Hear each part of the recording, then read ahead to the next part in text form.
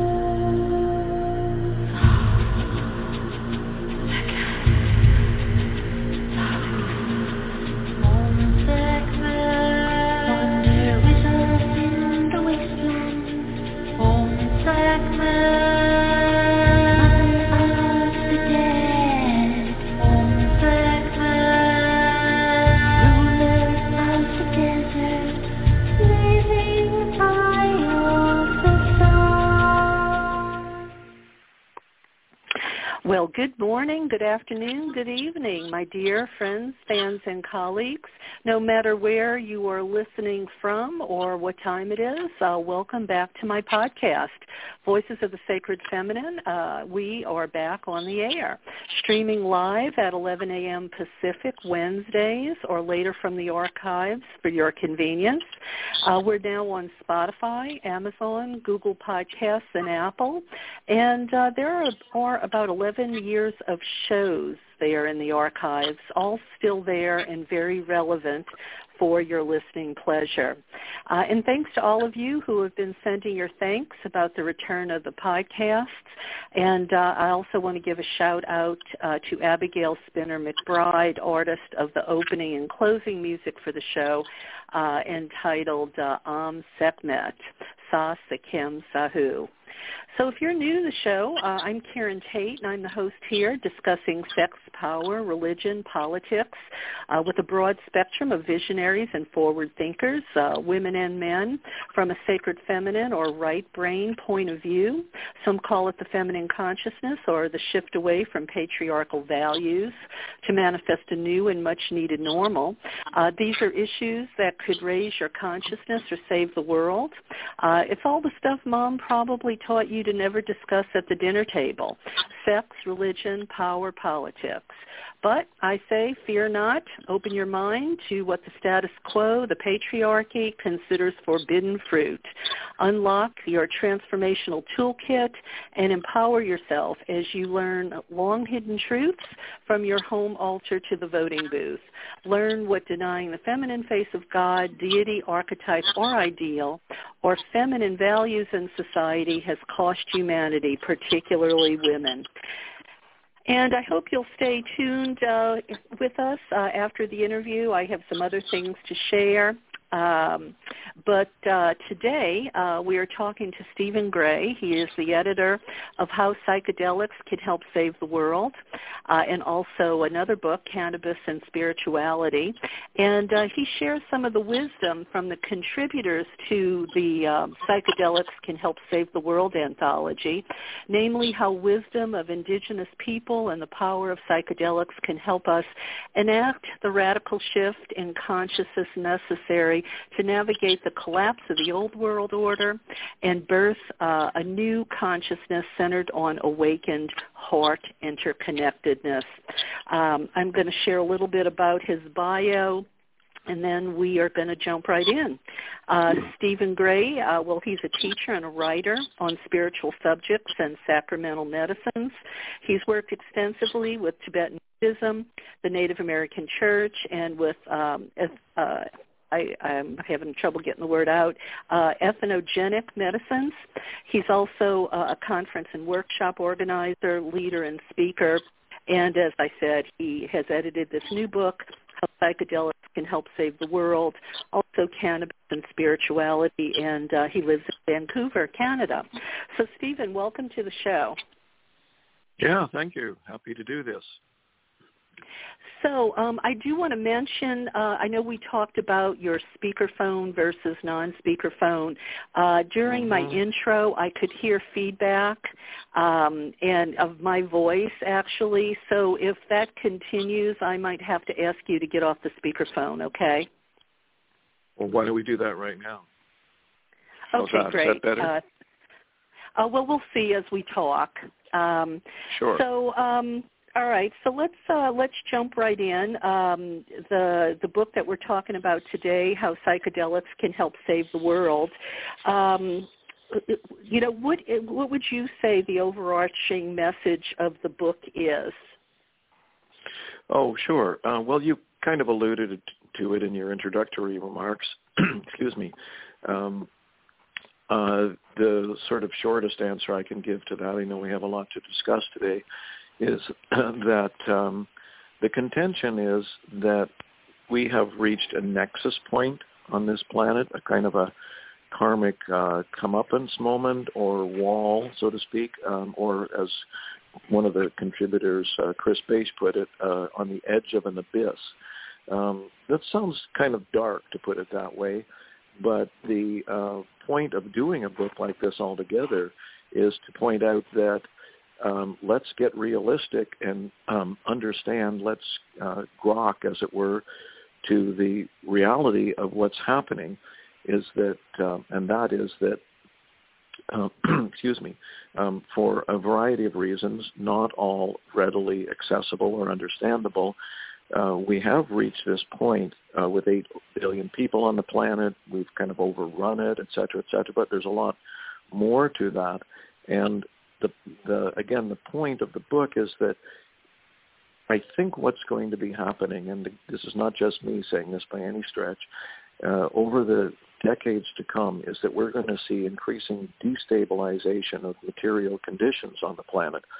And the message about that is that it had to happen, and it has to happen, in the sense that you can't build a new reality until there's a clearing out, so to speak, an emptying out, a change. And so there's a lot of information coming from quite a few different sources, from the psychedelic psychonauts to other types of mystics and intuitives and psychics, as it were, channelers, and not least the multiple prophecies and visions of indigenous peoples from around the world that extend back at least 500 years about this time being the time of great change.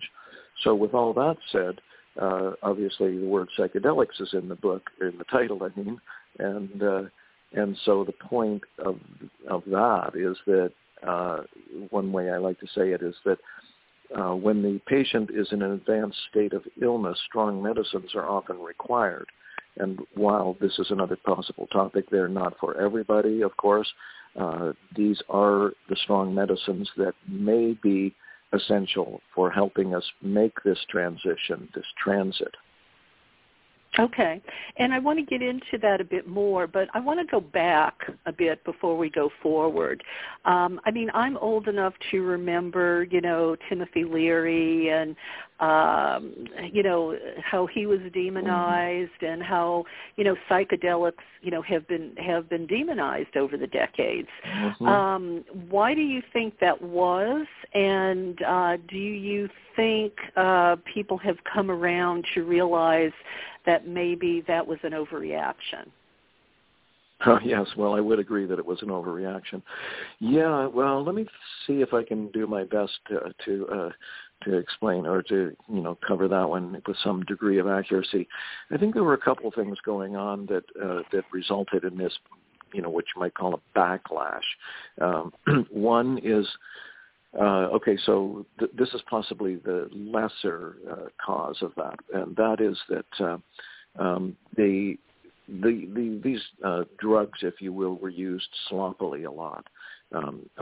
This is one of the central issues of both this book and the whole sort of psychedelic renaissance altogether, is that these medicines, these sacraments, should ideally be used with great reverence, great respect, knowledge, preparation, intention.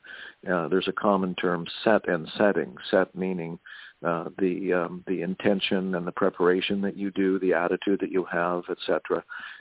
approaching an encounter with one of these sacraments, and setting meaning the actual environment you do it in. And so those would be things like having a sitter, ideally, or a guide, or a therapist, or a safe container, like a ceremonial container.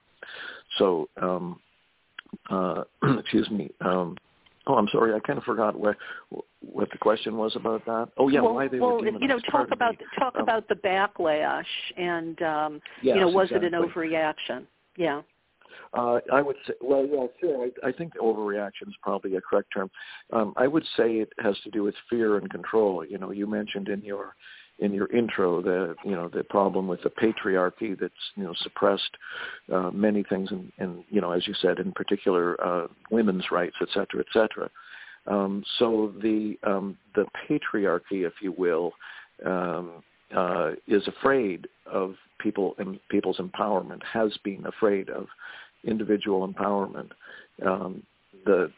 I often refer to Buddhist teachings because I find them particularly brilliant in that regard, not to, elevate any particular religion over another one, but so the core message, perhaps you might say, of Tibetan Buddhism or Buddhism is that we are naturally awake by nature. We are, in fact, the word Buddha just means awakened or awake.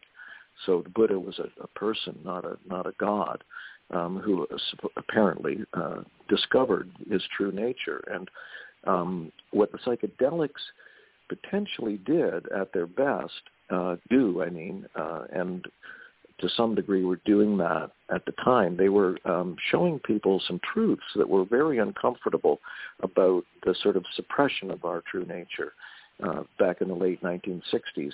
And many in positions of power considered that a threat and were afraid by it and were afraid of it. And that influenced what I think at the time was called the silent majority as well. So they just shut everything down. I mean, it was truly an overreaction. Cannabis being, exemplary of that.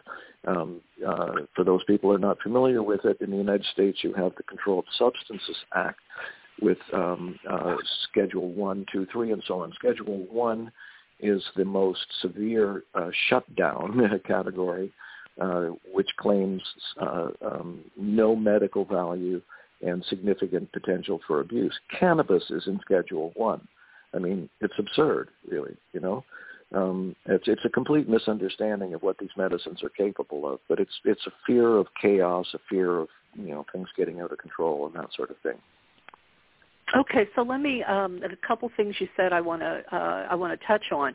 First, describe what you believe what Tibetan Buddhism considers our true nature, and secondly, for say a conservative who is listening to this. They probably imagine, they would probably say, number one, well, how do you control people to do this properly using set and setting, I believe was the term you used. And secondly, I think they would worry that that you're talking about having a stoned society. So can I throw those three at you? Oh, boy, see if I can work my way through all that. Well, oh, gosh, I don't even know where to start. So on the notion of stone society, I would offer that it's actually the other way around, if you want to take a broader definition of the word stone. And this would be, coming back to your reference to Buddhist teachings, what Buddhist, and not just by any stretch Buddhist teachings, would say is that pretty much all of us are significantly shut down from knowing who we are. We cover over our true nature, and I'll try to explain what I think the true nature is, and it's not what I think. It's just what's taught, et cetera, et cetera. In any case, we cover over this true nature with a overlapping collection of stories, of concepts and beliefs, et cetera, that tell us that by which we tell ourselves what we think life is about, what we think is reality. But think is the key word. It's all in our heads. It's all in this collection of stories and beliefs and concepts that tell us what we think is true and untrue, real and unreal, doable and undoable, et cetera, et cetera. And so they don't exist other than as a collection of thoughts. However, underneath all that, this is the great teaching, as it were. There is an awakened being, and you asked what I understand that to be, and I wouldn't say that my understanding is complete. I don't identify as an enlightened person, and I would be a little suspicious of most people who do, actually.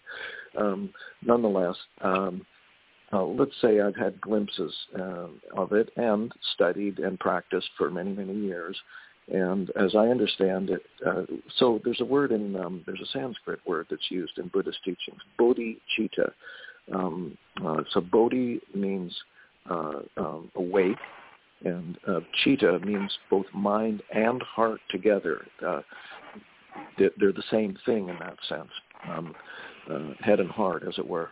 And that, so it's a state of, actually, I think if it actually does in fact come from Jesus, I've always loved the state, the same, the peace that passes all understanding.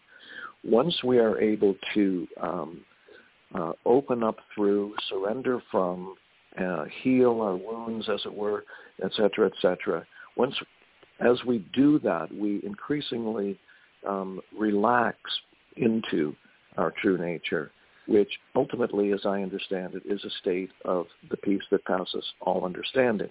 And so bodhicitta, meaning mind and heart, it's also referred to as awakened heart. So our natural state, our true state, our unconditioned state is one of peace and compassion and great intelligence, because it's not obscured or confused or distorted by beliefs that exist only in our minds. Interesting. Actually, that's pretty cool, and you made me think of children. Children, they're kind of a blank slate. Oftentimes, you hear that they remember past lives. They see, maybe into other dimensions, things like that, until parents get hold of them, or religion gets hold of them, or school, whatever influence, and then suddenly, they or morphed into whatever outside influences shape them. So I get where you're coming from as to true nature. But how do you think we would achieve the ability to instill in people this idea of set and setting? Because, especially in the beginning, as the transition happens, people abuse substances. You think about kids when they first hit college, stuff like that. They go crazy in fraternities and all of that sort of stuff. Or would that just be growing pains that we would have to endure until people matured into it? Yeah, that's a difficult question in a sense. So one idea, sort of a slightly oblique way of coming at this, but hopefully relevant, is this, or way of looking at it. This is, I'm not a scholar of Asian spirituality and history per se, but as I understand it, certainly from the Tibetan Buddhist teachings that I encountered over a couple of decades, but also I believe it's embedded in the philosophy of some of the martial arts of Asia and so on, is that you work with the energies that exist, right? So this is, my particular Buddhist teacher was really big on this. It's like, don't just fight against, the energies that you're coming against, right? Or you're coming, in encountering. Don't just fight against them and sort of like, beat them to death, as it were. Meet those energies where they were, understand them, accept them, and then learn to transmute them. So in terms of set and setting, I think the idea is just, sharing information like this, that when it comes to the use of psychedelics, I mean, let's be honest about this. Many people can, and of course do, use psychedelics without much attention to set and setting. That is often fine. Sometimes they surprise themselves and have unexpected realizations. However, there are dangers, distinct dangers with doing that, and at the very least, not doing, say, psilocybin mushrooms or whatever in a controlled setting is likely to significantly mitigate or limit the potential of what you can learn from these substances. So essentially what you can learn in the most simplistic terms is, I like to say, two kind of overlapping functions. One is that they open up channels in the brain that allow you to see things a lot clearer. So you see truths about yourself and your situation. And in a larger sense, they open up that true nature capability in the brain, potentially, of course, and allow you to realize that you are embedded in an interwoven, living, intelligent cosmos. And would you say also that, maybe it would enable people to see their conditioning more clearly, the people or institutions that have tried to control them, putting their tentacles, to control their life and their beliefs and their actions in the world? Oh, absolutely. Yeah, that's what I was referring to earlier when you asked me about the backlash issue. And I think the sort of the powers of the status quo kind of intuitively recognized that there was a threat to that because of this, well, my old Buddhist teacher called it mutual group imprisonment. You made a reference to, the sort of innocence and so on, or purity of babies or young children coming in. But we're all, this is key actually, all to one degree or another, we are afraid of the awakened state because it shows us the, if you truly, my old Buddhist teacher said that enlightenment, as it were, is a constant irritation to this egoic state that we live in, the confused state of the ego-dominated. And when I say ego, I don't mean like big ego. I mean the sense that we are separate from everything and we live in a world where we have to constantly protect ourselves and fight for survival and, every man or woman for themselves kind of attitude and all that. That is, ego in Buddhist terms is associated or is synonymous with struggle, and when you not just from taking psychedelics, but psychedelics, including cannabis, by the way, tend to shine a light on that stuff, and that's threatening to the powers that be, but it's also threatening to many of us individually, because we have got so much stake in this identity that we've built up. It's our vehicle, it's our safety, and I'm not judging that. We all do it. I did it. Everybody did it to one degree or another. Was over the course of our lifetime, we figured out how to survive this sort of mutual group imprisonment thing, and so we've developed what some psychologists like Freud's student Otto Wong called the live personality, or others have called the false or provisional personality. It's functional to a degree for most of us, not functional for everybody, of course, because some people just can't pull it off. But it's ultimately extremely limiting. I'll stop there for a second for the moment. Okay, well, and this is just kind of a parallel comment. You're reminding me of an article I read recently about why conservatives have the views they have about government and social safety nets.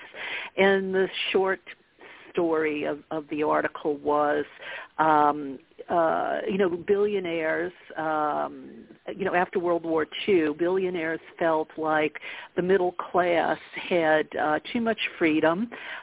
They were doing too well financially, and that scared them. They felt like they had too much leisure time, and so they wanted to change things because, and I'm thinking about your phrase, our agreed to mutual prison, however that phrase was. Mutual group imprisonment. Mutual group imprisonment. So I'm thinking, the way, people fight against the social safety net to give people some modicum of security, to raise the minimum wage so people don't have to work 3 jobs. That article made a lot of sense because as long as people are struggling, as long as people, have to work 3 jobs to be able to pay the rent and put food on their table, then they don't have time to expand their awareness like we're talking about. They don't have time to fight back against the status quo or the patriarchy. So while we're imprisoned, they get to go do whatever they want because we're just struggling to make it from day to day. Mm-hmm. So is there a particular question you want to throw at me about that? No. It was just a comment. It was just a comment that I felt it runs parallel to the mutual imprisonment thing. And kind of the attitude of conservatism. There's such fear. There's such fear. They don't want people to have this raised awareness. They don't want people to, I think, find their authentic or true nature because, maybe it would mean that, would tear it all down and want to start over again, and they like it the way it is. They're the ones benefiting. Right. So. Yes, indeed. Yeah. But, it depends on what conservatives you're talking about because, there are those with this power. But you know what? This is a complicated topic, and I don't know that anyone can nail it down easily. But I suspect that, if you were really able to study all these of the super rich, they're not necessarily the happiest people around. Yes, of course, they have all the toys. But this is where the great illusion comes in a sense, that material things and security that way and like having all these protections around you actually free you.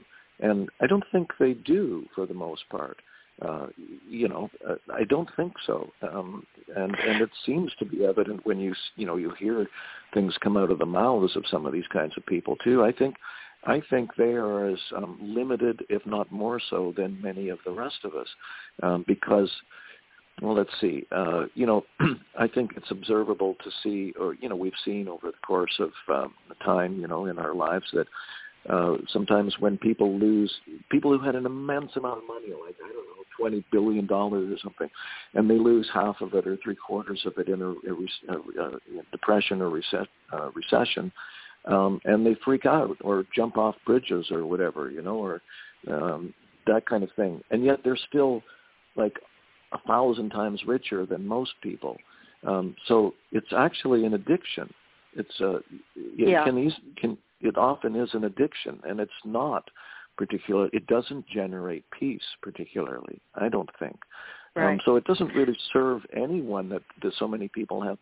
The small cadre of human beings have this immense portion of the wealth on the planet. I don't think it really serves them either. It is part of ego's illusion, thinking that you can build this fortress around you. Yeah. Well, I agree with you. I knew a rich man for quite a long time, and he spent most of his time worrying about how to keep it, how to get more, and who was trying to steal it from him. And, his quality of life really sucked. And I feel like some of these people must lay in bed at night in the dark with this hole inside of them, trying to fill it, with more things. And to your point about addiction, I do think I think greed is probably. I would like it to be categorized as a mental health problem. I think we have to get to the point where it's considered taboo. Yeah. Absolutely. It is a misunderstanding of who we are. We're all in the same boat on one level. we all are dealing with our sort of core confusion. That's again central to teachings like those from Buddhism. They use the word samsara, which is the mind of confusion, and out of that we try to build these fortresses. My old teacher called it a cocoon. The problem with the cocoon is that it's not permanent, and it's constantly breaking down, and so you constantly have to patch it up. So that's why I said that ego is a synonym for struggle. And so, that's the great conundrum or the great problem, and that we need going forward for the generations to come to understand about ourselves and learn how to release out of it. There's a word, simple little 5-letter word. It's trust. We have, you could argue that the grand or great majority of us have misplaced our trust. We have placed it in filling and protecting ourselves somehow, because we're afraid of the annihilation of this, again, identity that we have, or the non-existence. That's another Buddhist teaching. The self, that self doesn't exist. As I said earlier, it only exists in thought, in our minds, in these concepts and beliefs and so on. We think that if we let go of that, disaster will befall us. I understand that. I understand it from my own journey in my own life. But trust is the key word there, in a sense. Is that one way that you could describe the spiritual path, you might say, from beginning to end, beginning to fruition or completion or whatever, is that at the beginning, or maybe even before the beginning, so to speak, all of our trust, as it were, or we're relying solely on this collection of beliefs that we have, that we need to keep ourselves safe and we're separate and all those kinds of things. And then as you start to learn or awaken or open on the spiritual path, gradually, almost in every single case, I think it's rare that somebody would have an enlightenment experience and not still have to go back to the daily walk and work through those issues that they have piled up over the course of their lives. But so almost always very, very gradually, ideally on the path, one is learning to relax and trust our true nature, or what they call the awakened state, that there is a flow and a kind of a pattern of things that we can relax into. And yes, it takes us beyond and out of this little ego that we have created, this little identity that we have created. But in fact, it is safe. In fact, I have a book where the guy says, go beyond reason to love. It's safe. It's the only safety. Like trusting that flow of energy, which is love, which is intelligence, which is creativity, and that we actually become much more skillful, much happier, much more at peace. And since, you are talking to me because of this book, I'd like to put in a word for the psychedelics again on that. I mentioned this notion of, strong medicine for severe illness or advanced illness. What the psychedelics, again, potentially do is they unlock those channels. Aldous Huxley wrote a book way back in the 50s called The Doors of Perception. He said that, our normal waking consciousness is like a faucet that's turned down to where there's just a few little drips coming open or coming through. And when you take a psychedelic, again, potentially in the right kind of setting and so on, you are opening up that faucet. Mind at large, I think he called it, opens us up. And they're only visits, so you can't, you don't go in and dwell in those states. You go in and, the novelist Tom Robbins once said, sort of after his main period of working with psychedelics when he was younger, somebody asked him in an interview, do you still take LSD? And he says, yeah, once a year for a reality check, So you go into these states. They do open up, neurotransmitter activity in the brain that opens us up to this true nature, which has been closed down or limited, potentially, again, and show us these truths. And then we have to go back and work them out, as it were, and walk the walk through our lives. Yeah. in our everyday life. Well, Stephen, Yeah. we're going to take a break here, but when we come back, I want to know more about what a mature planetary civilization looks like. I also want to talk to you about how women's voices are central, to the vision for a healed humanity, and we'll get into, some of the other stuff about the great medicines. But Sure. first, here's a word from Joe Carson for listeners. Sure. This is from Jonathan Nightshade, a Gardnerian high priest of the Whitecroft line, a traditional craft practitioner and researcher, writing about Joe Carson's book, Celebrate Wildness, Magic, Mirth, and Love on the Ferraferia Path. I love this book, how special this work is, and how appreciated. As someone who was young in the 1970s and through the years only found snippets of information on Ferraferia, one of the first modern pagan paths, this book comes as an artistic revelation of the core practices of the way of the goddess and gods reborn for the next age of the Divine Maiden. She has clearly introduced the historical background, philosophy and ritual practices of the joyous wilderness mysteries of the fairy faith, illuminated by the marvelous pagan art of Ferraferia's founder, Fred Adams. I was very pleased that the high-quality production of this oversized volume makes it a collectible work of art, as well as a testament to the visionary philosophy of Fred Adams. I feel blessed that I received a copy. I will treasure it and look forward to the next book for more of the deep philosophy and ritual practice of Ferraferia. Celebrate Wildness is a dense art book quality hardcover book. You can get it for just $45 from the Ferraferia website at ferraferia.org. That's FERAFERIA.org. And please don't forget about the Divine Feminine app. I've mentioned it for the last few shows, but I want to mention it again in case this is the first time you're tuning in. Women have been finding the Divine Feminine app each and every day since 2016, and it's a resource for finding local sacred circles, events, and resources. The Divine Feminine app has a new feature where newly added and local events are sent out every Tuesday. You can go to the Divine Feminine app and register quickly, easily, and at no cost to see the circles in your area and to be put on the email list.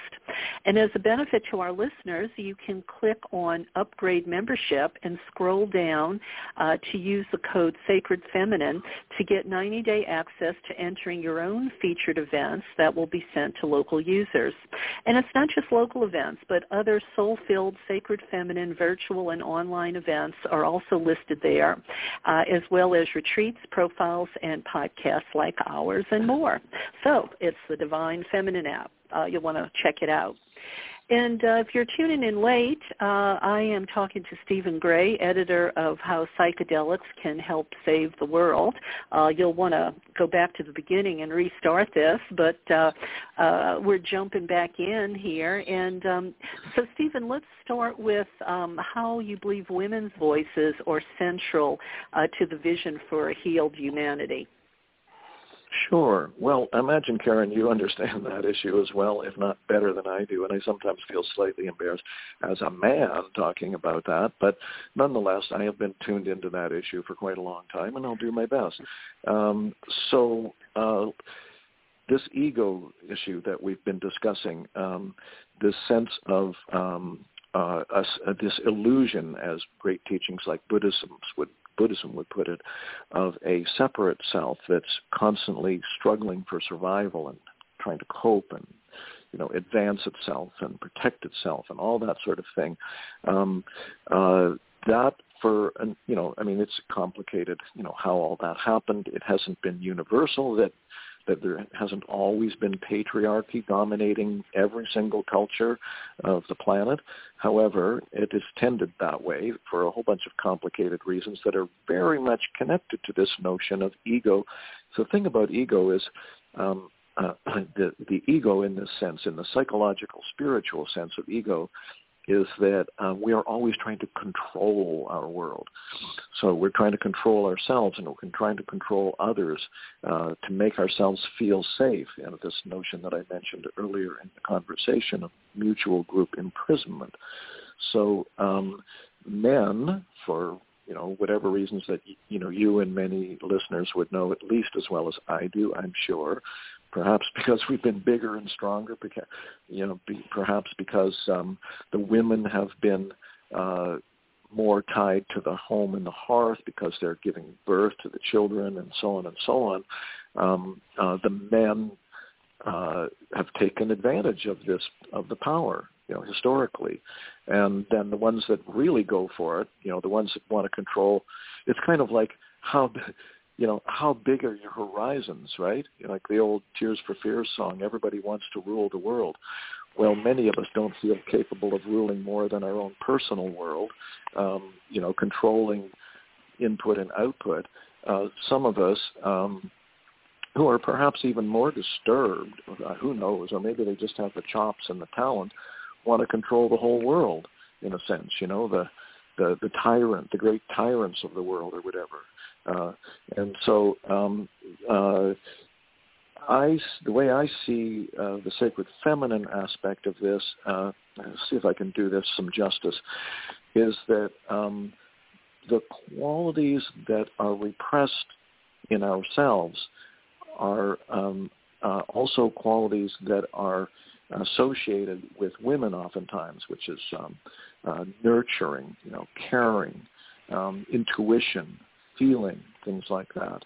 And so the men have tried to, in a sense, push that, this is a gross generalization, of course, but men have tried to push those qualities or those aspects of themselves aside because they're a threat to the control, their own control, which we project outward and try again to, as I say, to control others and the world in any way we can. And so those qualities, those earth-connected, blood-connected, life-giving connected, nurturing qualities, vulnerable qualities, tender qualities, all that aspect of things, not to mention visionary qualities of the sacred feminine or the feminine altogether, have been, on some level, I think, a threat to ego's ability to control its world.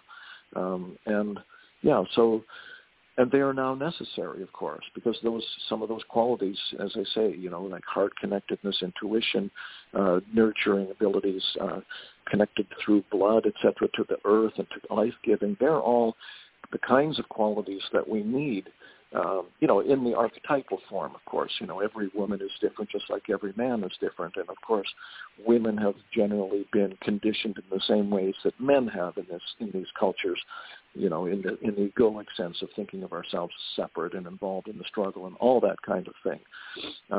But the women's voices need to be heard now. It's as simple as that.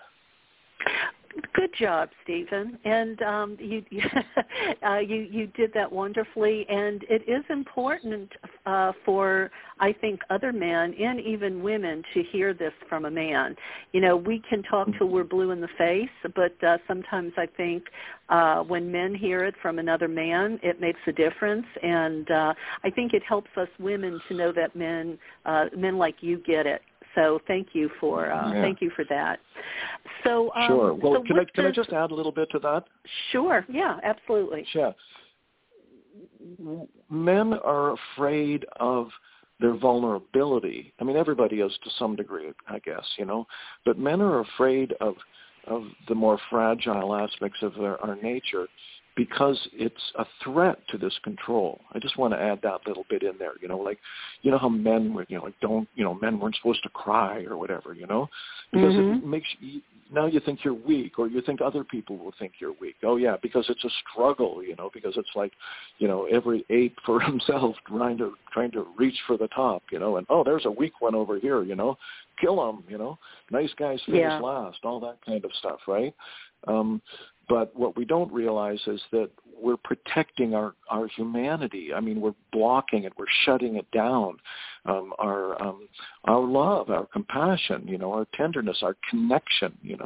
Like women often have historically been the ones connected to the plant world, right?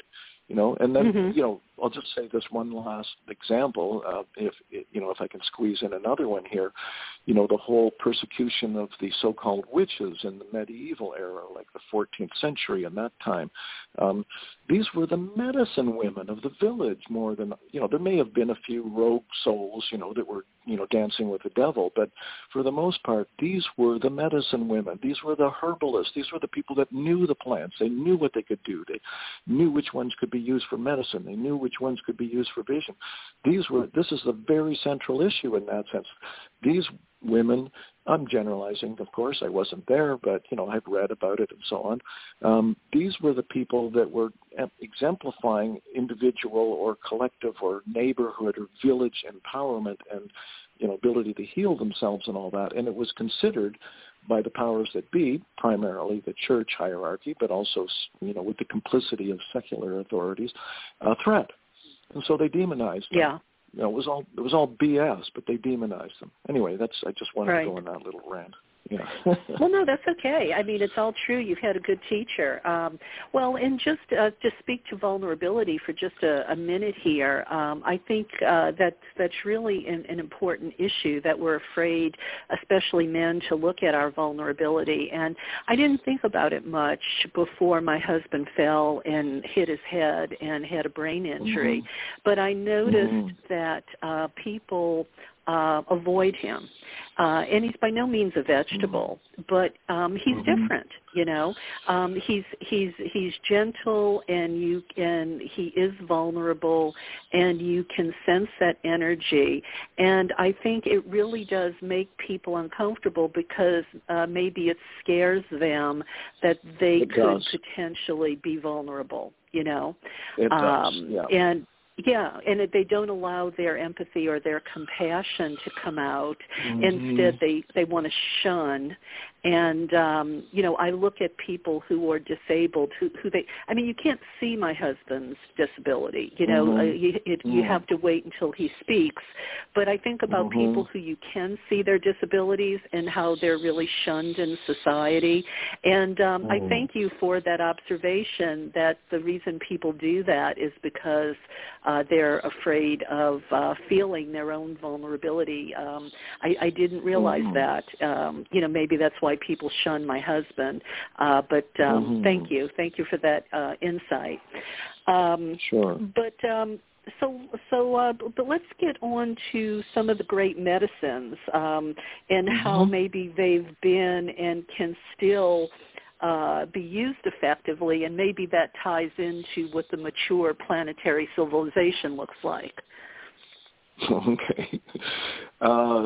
You want me to speak about some of the specific medicines involved in this? Sure. This work? Yeah, okay. Yeah, maybe, ones in the past or, because, look, like at Eleusis, we believe that they were probably taking sacred mushrooms to be able to see Demeter or Persephone rise from the underworld, But this is your show. You talk about the psychedelics. Sure. Well, yeah. Well, it's neat that you mentioned Eleusis. We could spend half an hour just talking about that situation.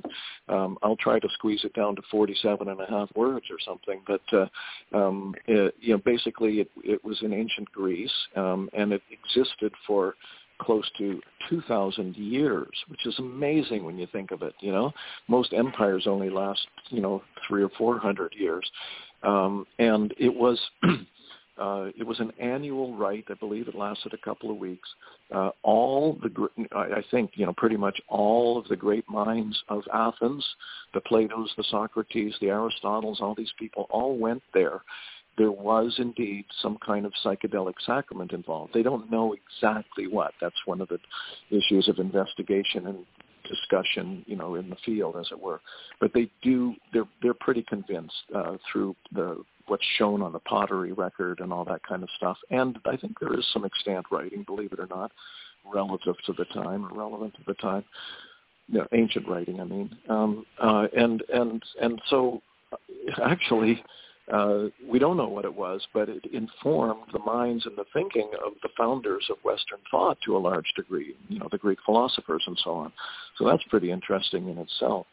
Well, in a sense, they're all meant to do, all these substances, so we're talking like, say, ayahuasca, psilocybin mushrooms, LSD even, which is, you might call it a drug, but it's only semi-synthetic. It's sourced in ergot from rye originally. It's plant-based originally, and even MDMA comes from the sassafras family, or sassafras root.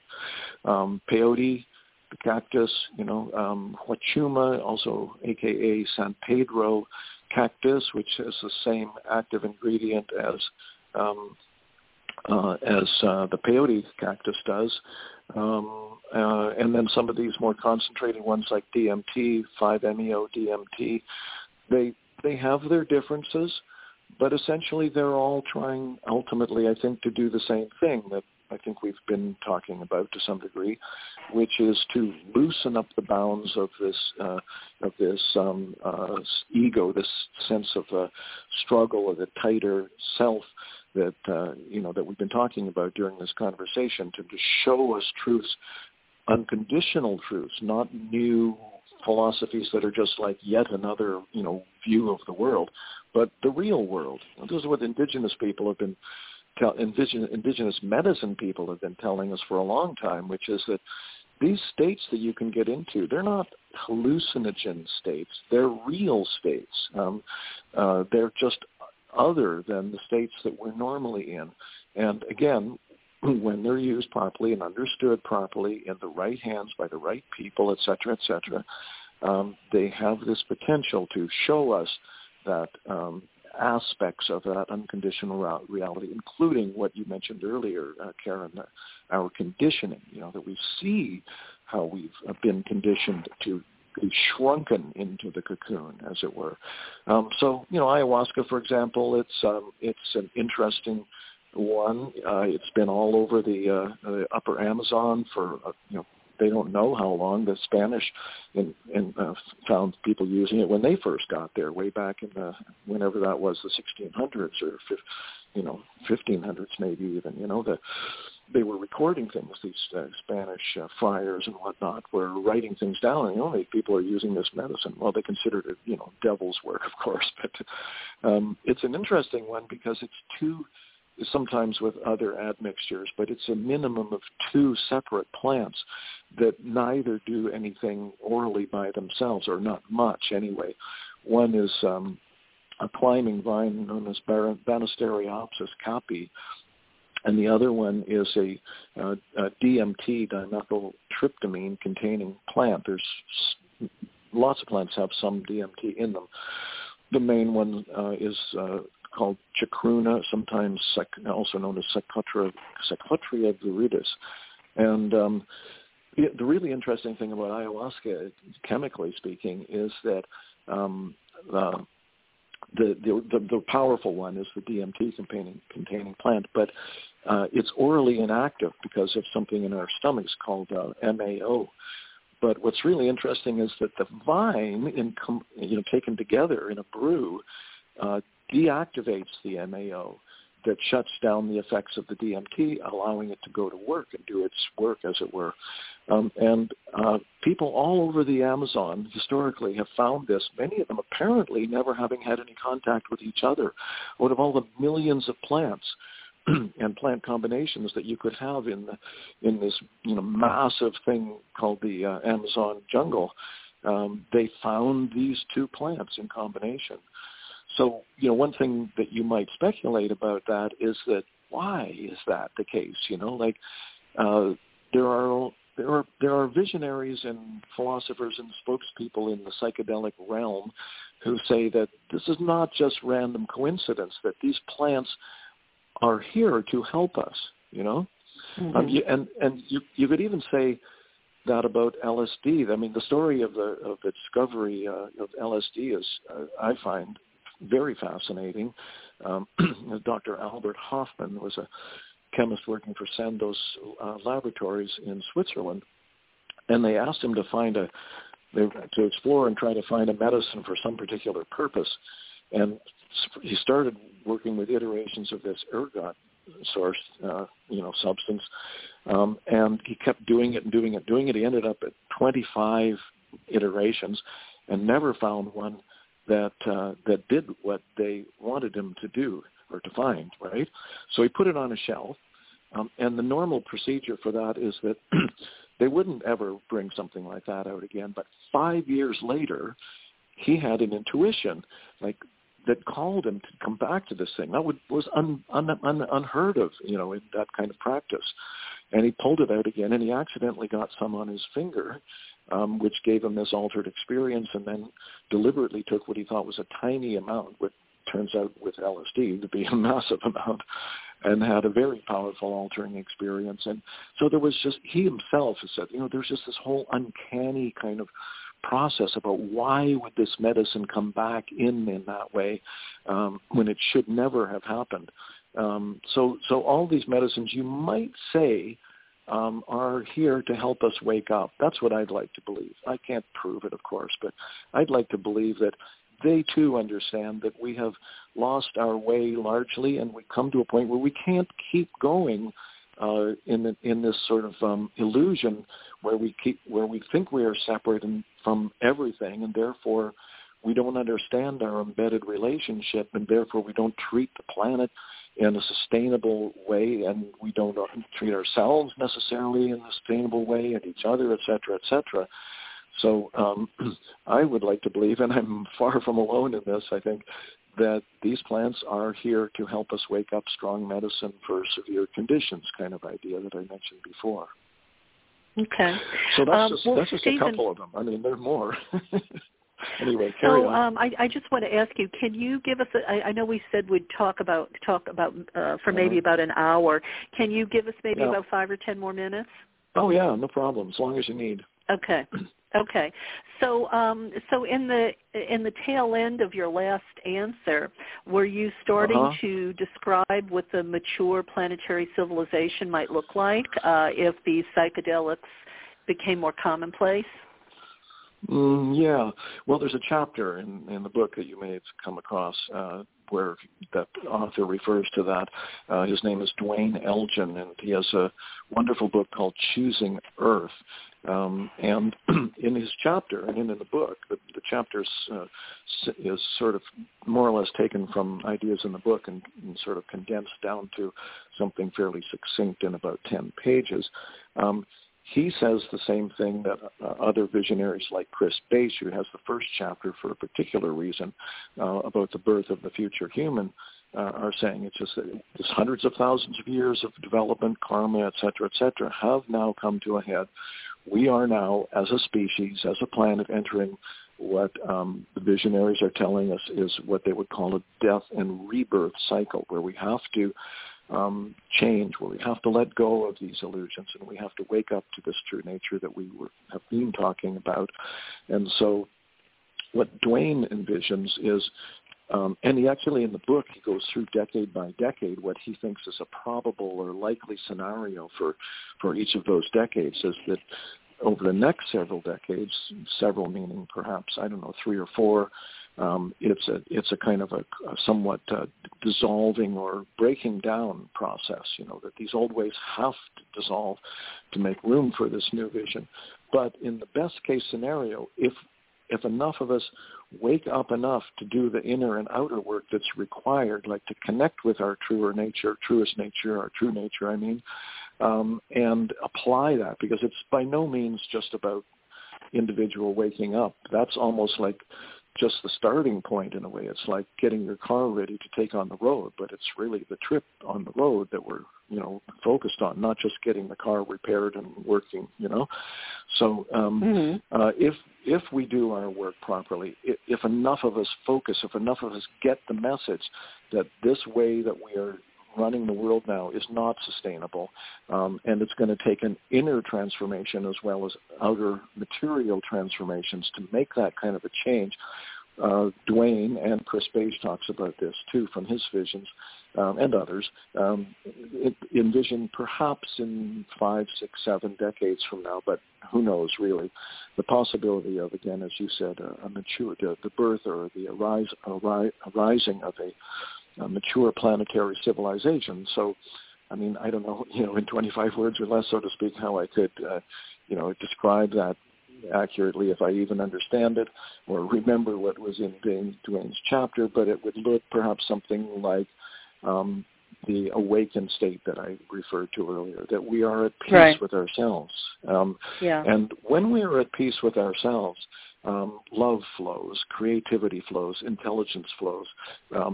We do the things that we need to do individually and collectively. That's our promise. And as far as I'm concerned, that is the only, in a sense, vision worth holding at this point in our history.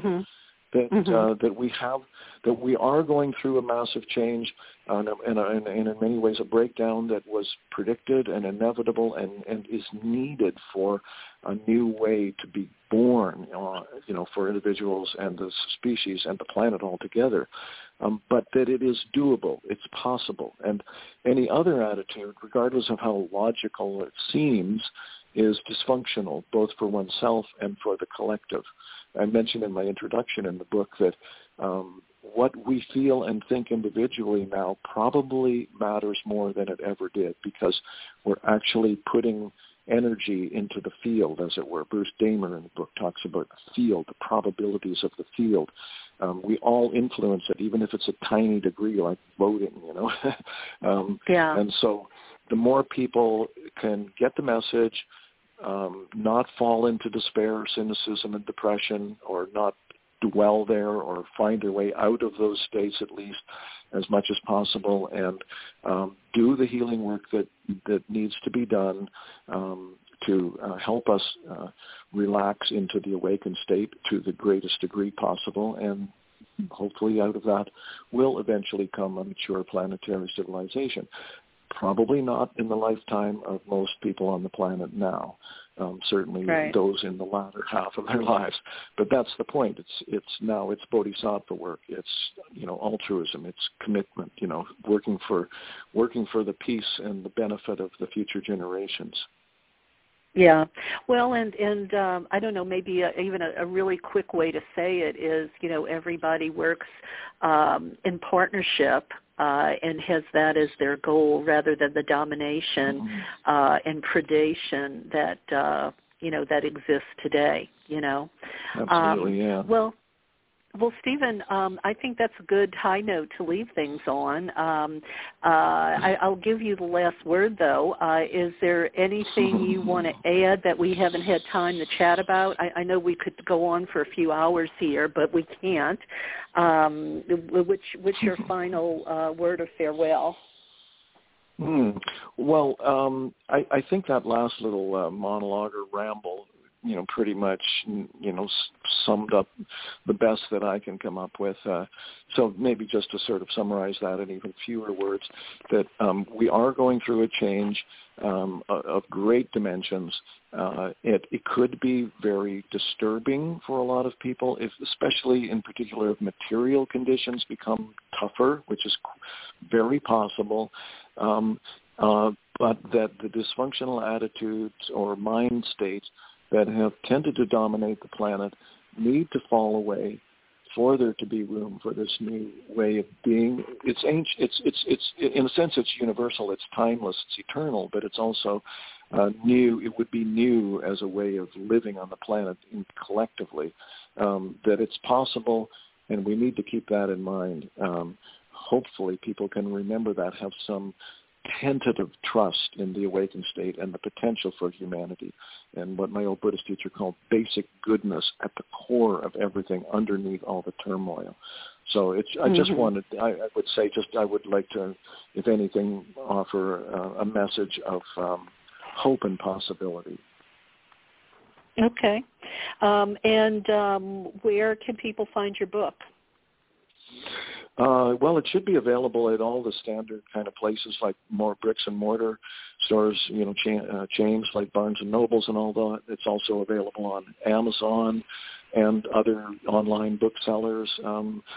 They could go to my website, and that shows that has the links to a number of those sources. The publisher itself, of course, Intertraditions. Intertraditions.com has it. My website is StephenGrayVision.com, StephenGray stephengrayvision.com. I'm also on Facebook as Stephen Gray Vision. Stephen Gray is mushed together into one word in that case.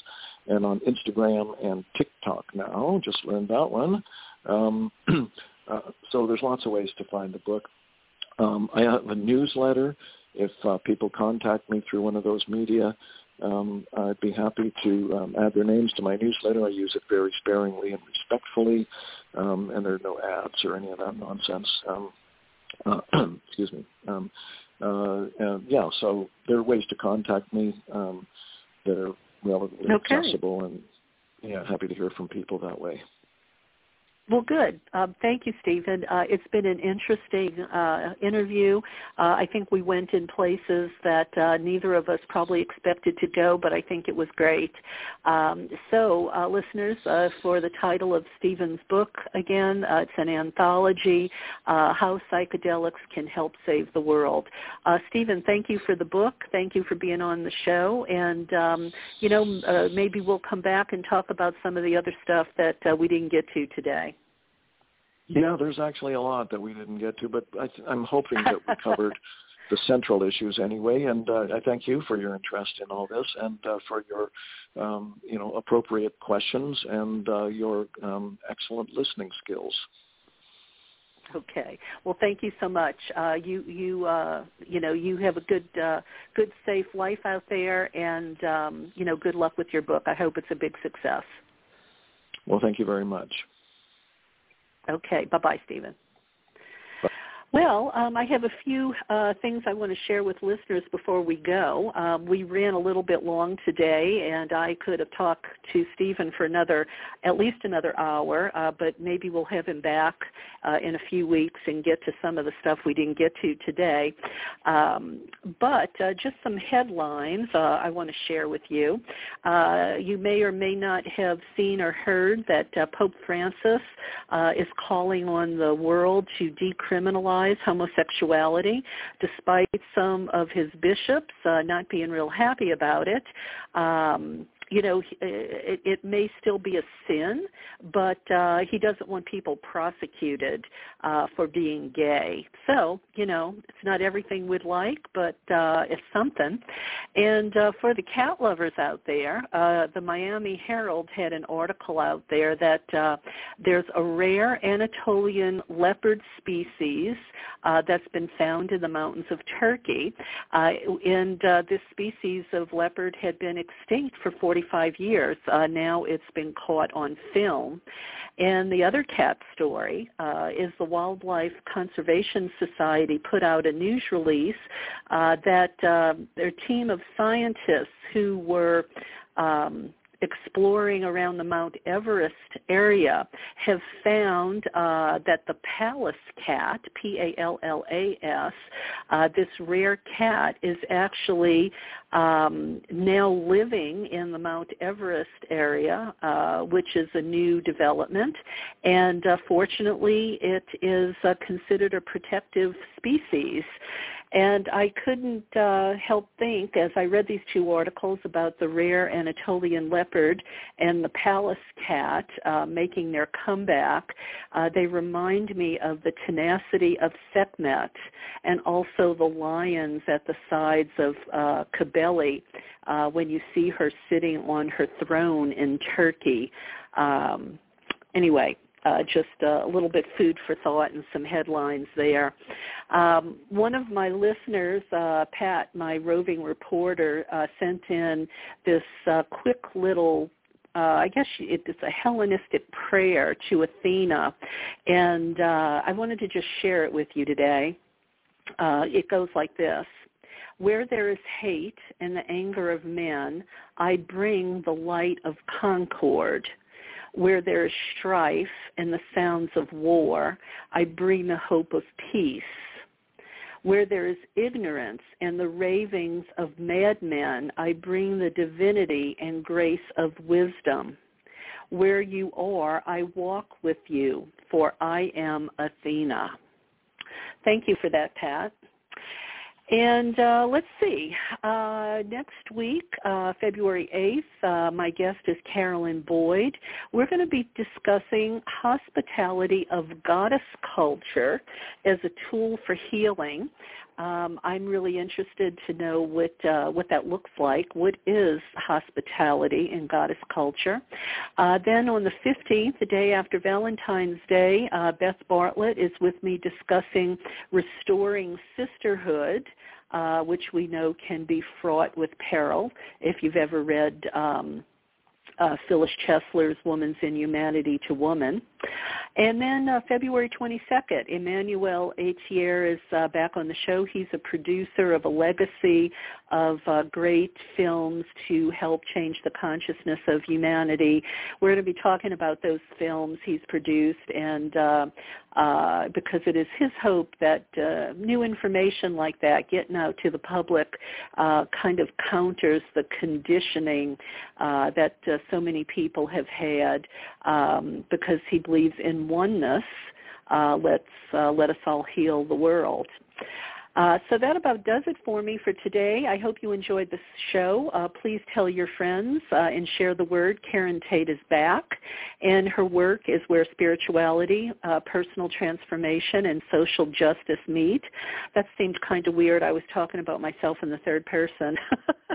Also, if you're interested in my newsletter, it comes out once a month, usually around the first of the month, and I share a lot of interesting things on it that I don't get to talk to you about often on my Facebook page or on the show. So if you'd like to be added to that newsletter, you'll maybe get some information that you can't get anywhere else. If you do want to see me on Facebook, go to Voices of the Sacred Feminine Radio. That is going to be my only page pretty soon now, and that's where you'll have to follow me, and there will be a lot of information there besides radio show information. And please check out my new website. I have to say, the woman who did this, I don't know if I'm allowed to say her name, so I won't drop that here, but I love my new website. It's KarenTate.net. We are in the process of adding new information there all the time. Some new stuff just got posted yesterday. Please go check it out. I'm in love with it. I love the color palette. I chose that color palette because they're the colors of ancient Egypt. So please go take a look and leave me a comment. And I guess that's about it. I will close with Sekhmet's Sacred Roar here. Take a listen, I think. Hang on.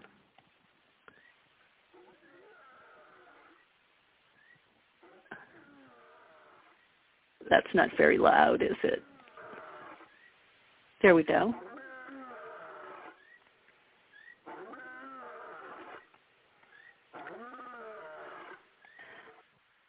So if you've never heard an actual leopard or lion roar, that was one. And I like to tell folks, find your sacred roar, find your authenticity. I guess on to Our Lady of Strength, Healing, and Tenacity, Sekhmet, the lion-headed Egyptian goddess. Help us all find our sacred roar and the lioness within. Until next week, dear listeners, be safe, be happy, find your joy and creativity, and may Isis bless you and embrace you in her golden wings. Bye for now.